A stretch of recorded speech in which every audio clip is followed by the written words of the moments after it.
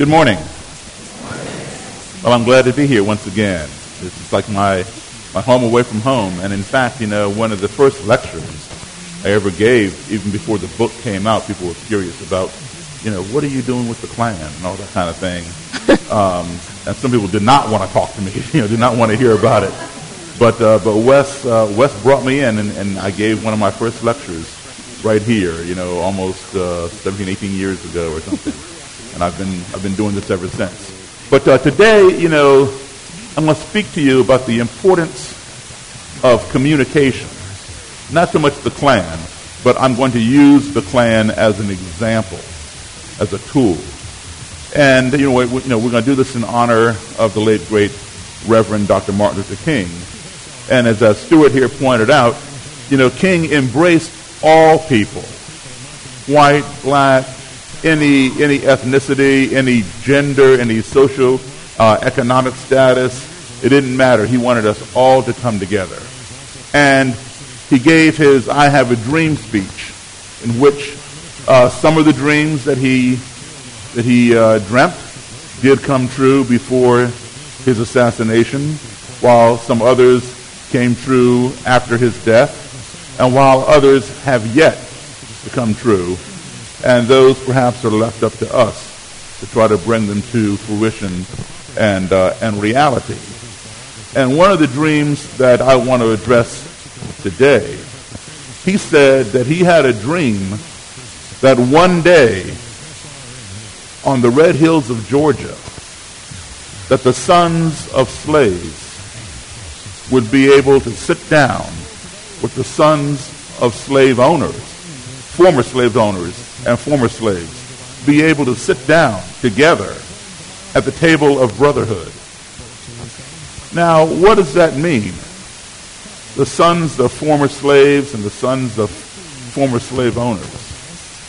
We could look at it as perhaps those who are or have been oppressed being able to sit down with those who did the oppressing, their oppressors.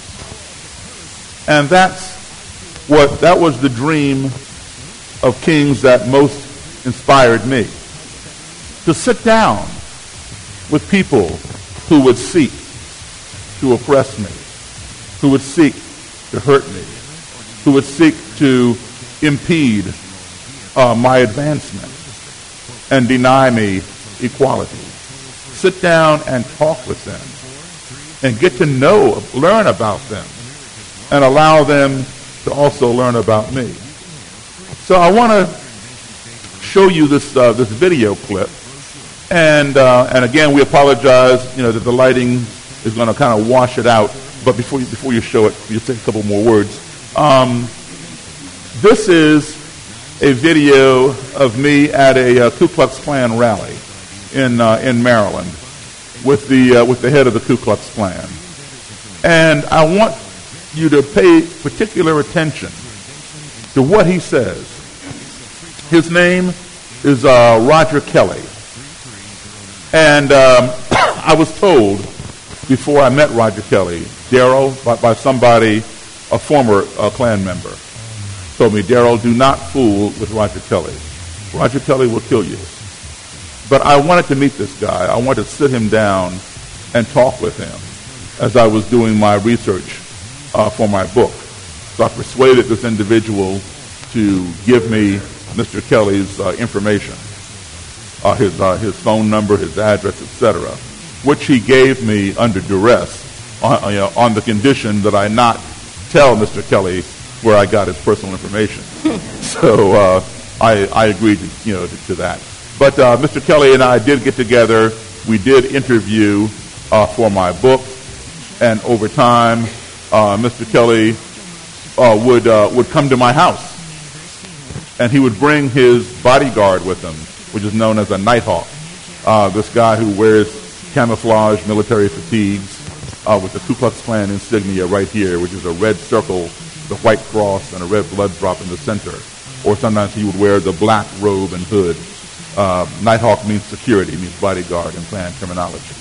So anyway, he'd bring this Nighthawk over to my house, and Mr. Kelly would sit on my couch, and he and I would talk. And sometimes the Nighthawk would be bored. He'd pull out his gun and just pull it on his finger like this.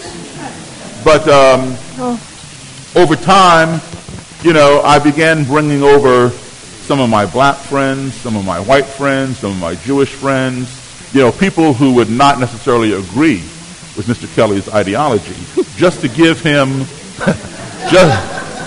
just to give him an opportunity to converse with somebody other than me. I didn't want him to think that I was some kind of exception or something. I wanted him to have other experiences.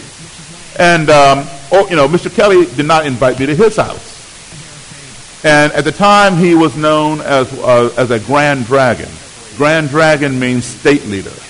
Okay? 2 years later, he got promoted. He was a state leader for Maryland. 2 years later, he got promoted to Imperial Wizard. Imperial Wizard means national leader. Oversees all the states in which there's a chapter of his Ku Klux Klan group. So anyway, after he became Imperial Wizard, he began inviting me to his house. I'd go to his house. I'd see his Klan den where he'd have his meetings and things like that. I'd take notes from my book. And he was coming down to my house by himself, without his Nighthawk. He trusted me that much. And then he began inviting me to Klan rallies. So this clip here, I want you to pay attention to what he says. He says that even though he and I would do different things together, it did not change his views on the Ku Klux Klan, because his views on the Klan had been cemented in his mind for many years. And then he goes on to say how he believes in separation of the races, because he finds that to be in the best interest of all races. So let's listen to that, and then listen to what he says at the end of the clip, and then we'll discuss that.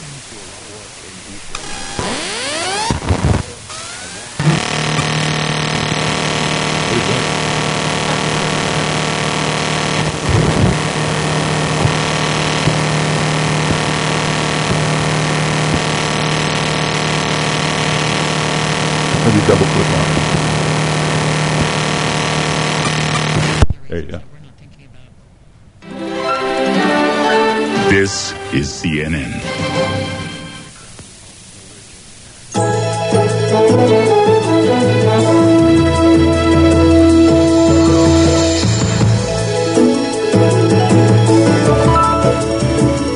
Welcome to this final hour of CNN Sunday Morning. I'm Bob Kane, and today for Miles O'Brien.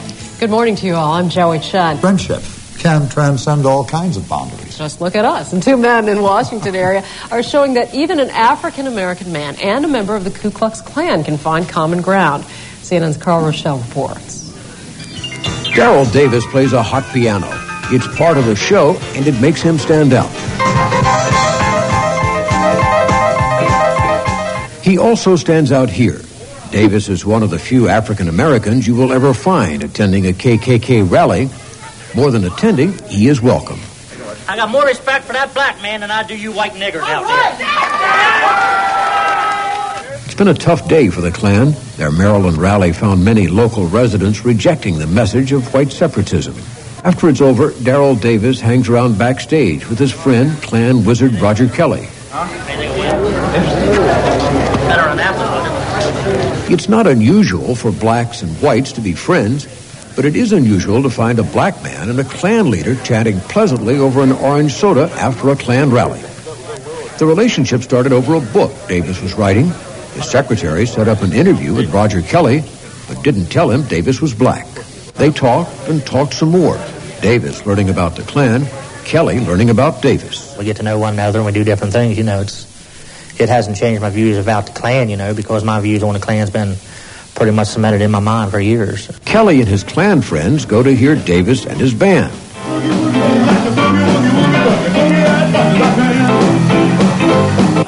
And Davis goes to their rallies. I sat on the front row and listened to each Klansman speak. Some things I agreed with, other things I did not agree with. Davis thinks that his presence promotes badly needed understanding. Hate stems, I believe, from fear. for fear of the unknown. And I think this is all across the board, regardless of whether it's a Klansman or anything else. But he has no illusions about the Klan. If he did, his friend would be quick to disabuse them. And I believe in separation of the races. I believe that's in the best interest of all races. Does he really? Or has friendship transcended the color barrier? Listen to Kelly at a Klan rally. I will follow right man to hell and back, because I believe in what he stands for and he believes in what I stand for. A lot of times we don't agree with everything, but at least he respects me to sit down and listen to me. And I respect him to sit down and listen to him. The strange relationship of a KKK wizard and his black buddy. In Washington, I'm Carl Rochelle, CNN Sunday Morning. Strange. Good adjective, strange. Certainly that. Okay, that's the clip. And that clip was shown every hour for 24 hours all over the world. But more importantly, you heard this man who led a hate organization say that even though he and I would do different things together, it did not change his views on the Klan, because his views of the Klan had been cemented in his mind for years. And he goes on to say how he believes in separation of the races, because he finds that to be in the best interest of all races. Very hardcore individual.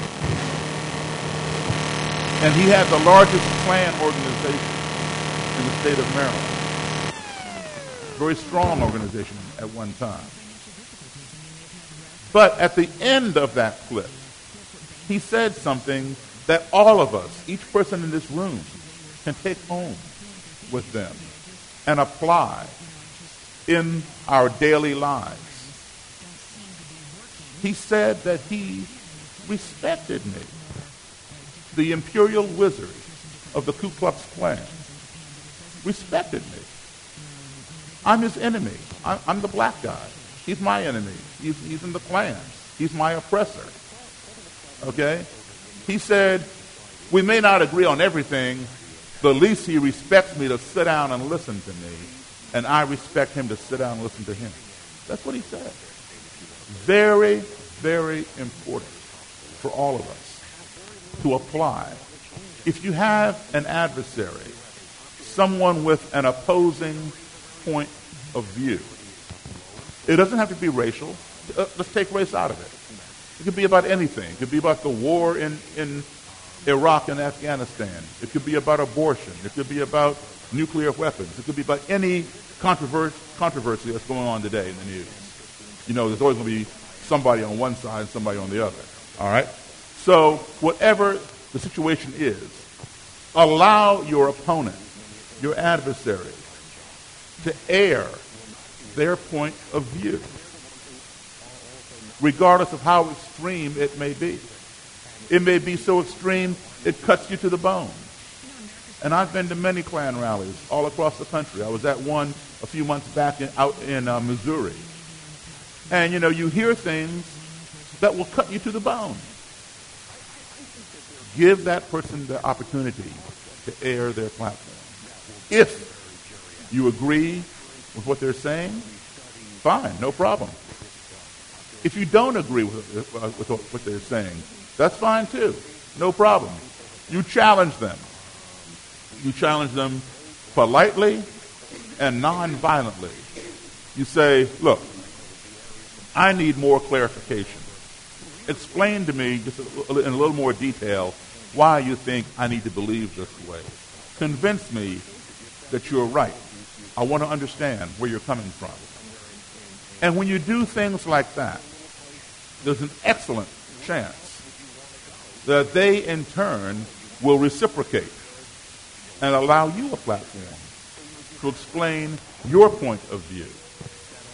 You make sure that you have done your homework so you have your facts together and you can present your platform in an intelligent and influential manner. Because at the end of the day, you have to weigh things. And if you say something to somebody that goes against what they have believed from day one to however old they may be today, but you plant the seed and a little spark occurs. It may not catch flame that same day, but over time, they begin thinking, she does have a point there.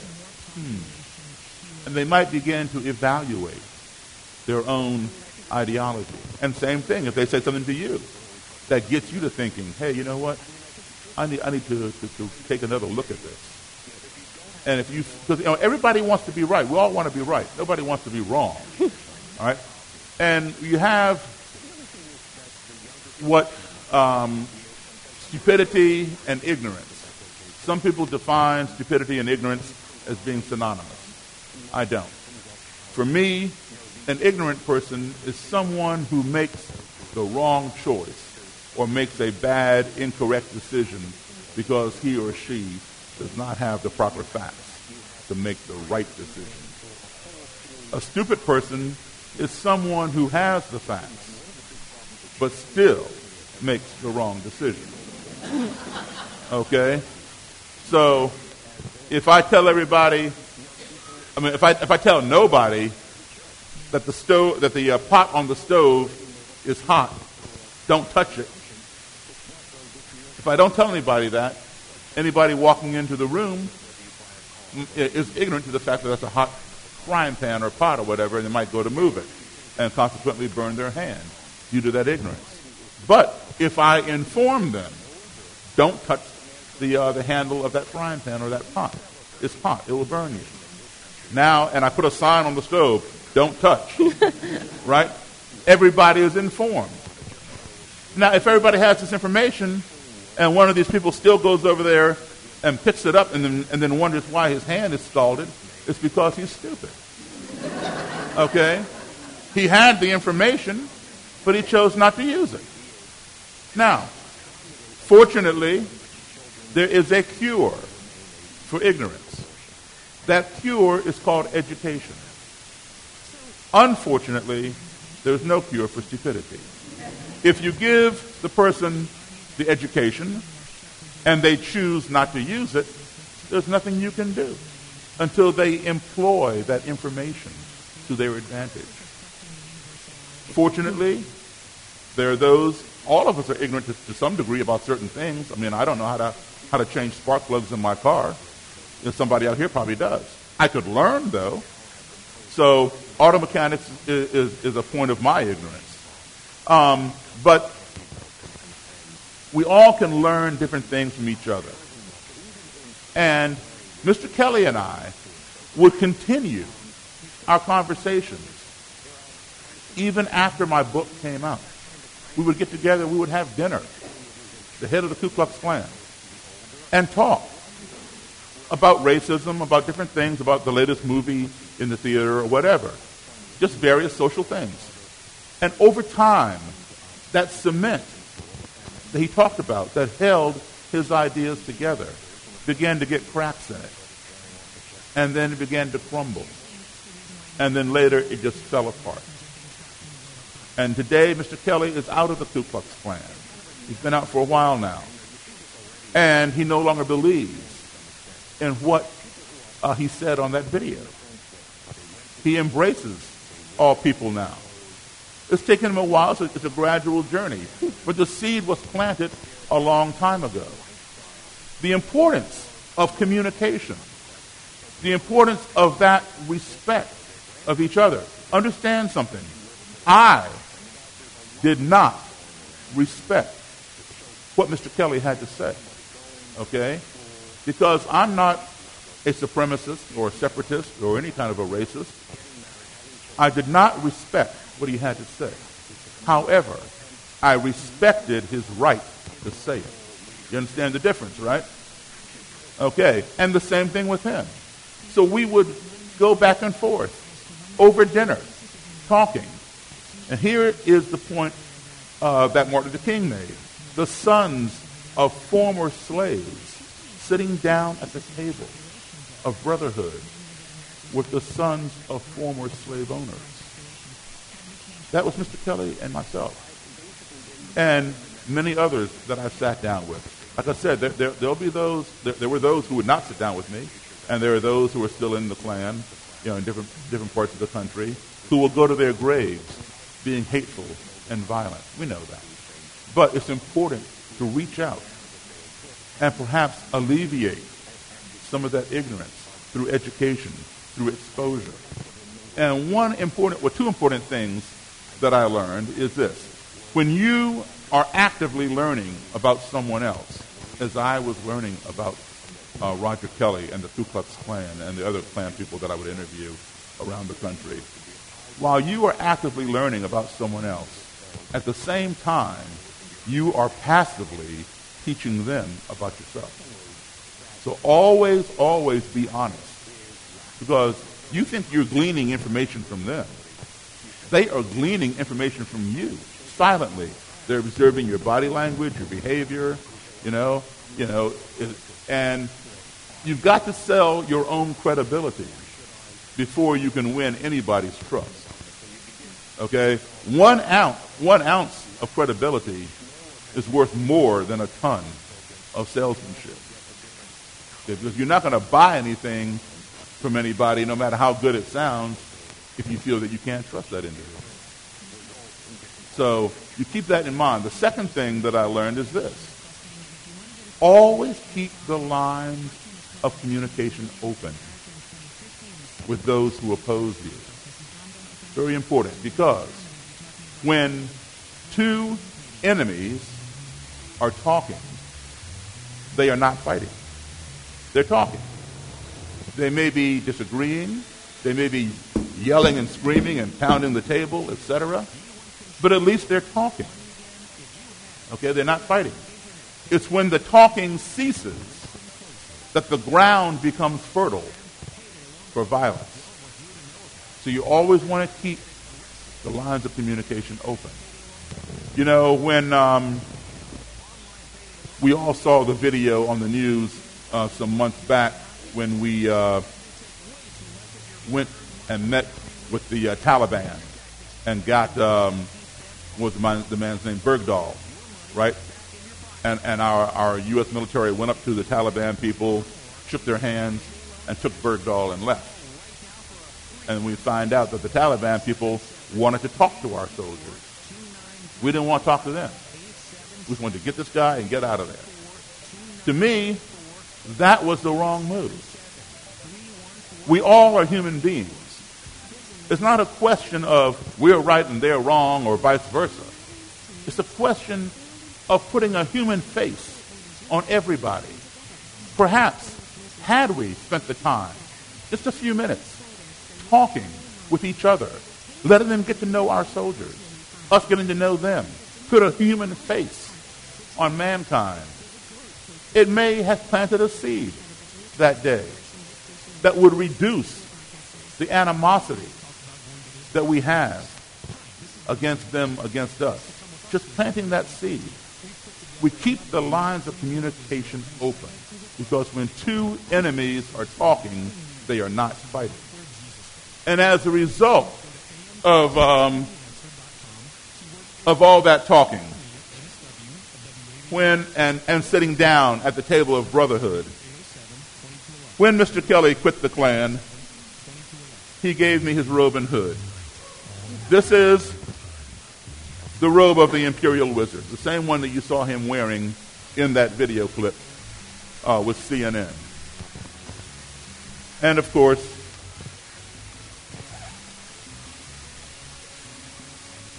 here we have the hood. This is the hood, or they also call it a helmet, and this is the mask. Members who want anonymity, they don't want you to know who they are, they wear this mask and peep at you through these eyelets. If they don't care that you know who they are, the mask has 3 snaps on it. Just unsnap it, pull it off, and your face is exposed under the hood. And if you could see the video, as washed out as it was, you would see both types, people with their faces covered and people with their faces exposed. Now, it bothers me a great deal that that we as Americans, call ourselves the greatest nation on the face of this earth. It's fine to be loyal, and I'm patriotic. I love my country. But I have some difficulty with that statement because we perhaps are the greatest technologically. We have the ability here in our country to put a man on the moon. And while Neil Armstrong is on the moon walking around talking about one small step for man and one giant leap for mankind, we can talk to him from right here on Earth all the way to the moon via satellite radio phone. We invented that technology. Everybody in here has a cell phone. Everybody in here has email. Hit a few words, hit a few numbers, hit send, and you're talking to somebody right next door in Virginia, California, Australia, Africa, China, anywhere on the face of this earth. We invented that technology. So tell me, how is it that we can talk to people all the way around the world and as far away as the moon, but some of us still have difficulty talking to the person who lives right next door to our house because they're a different religion, a different persuasion, a different color, a different whatever. So it seems to me that before we can call ourselves the greatest nation on the face of this earth, our ideology needs to catch up to our technology. And once we get them both up there, then we can truly brag about how great we are. Because, folks, we are living in the 21st century. The 21st century. Why are we still hearing about the Klan and neo-Nazis and black supremacists and white supremacists and all this other kind of stuff in the 21st century? We are living in space-age times, but there's still too many of us still thinking with Stone Age minds. So we've got to change that. And we change it not by ignoring it. We change it by keeping the lines of communication open. Thank you all very, very much.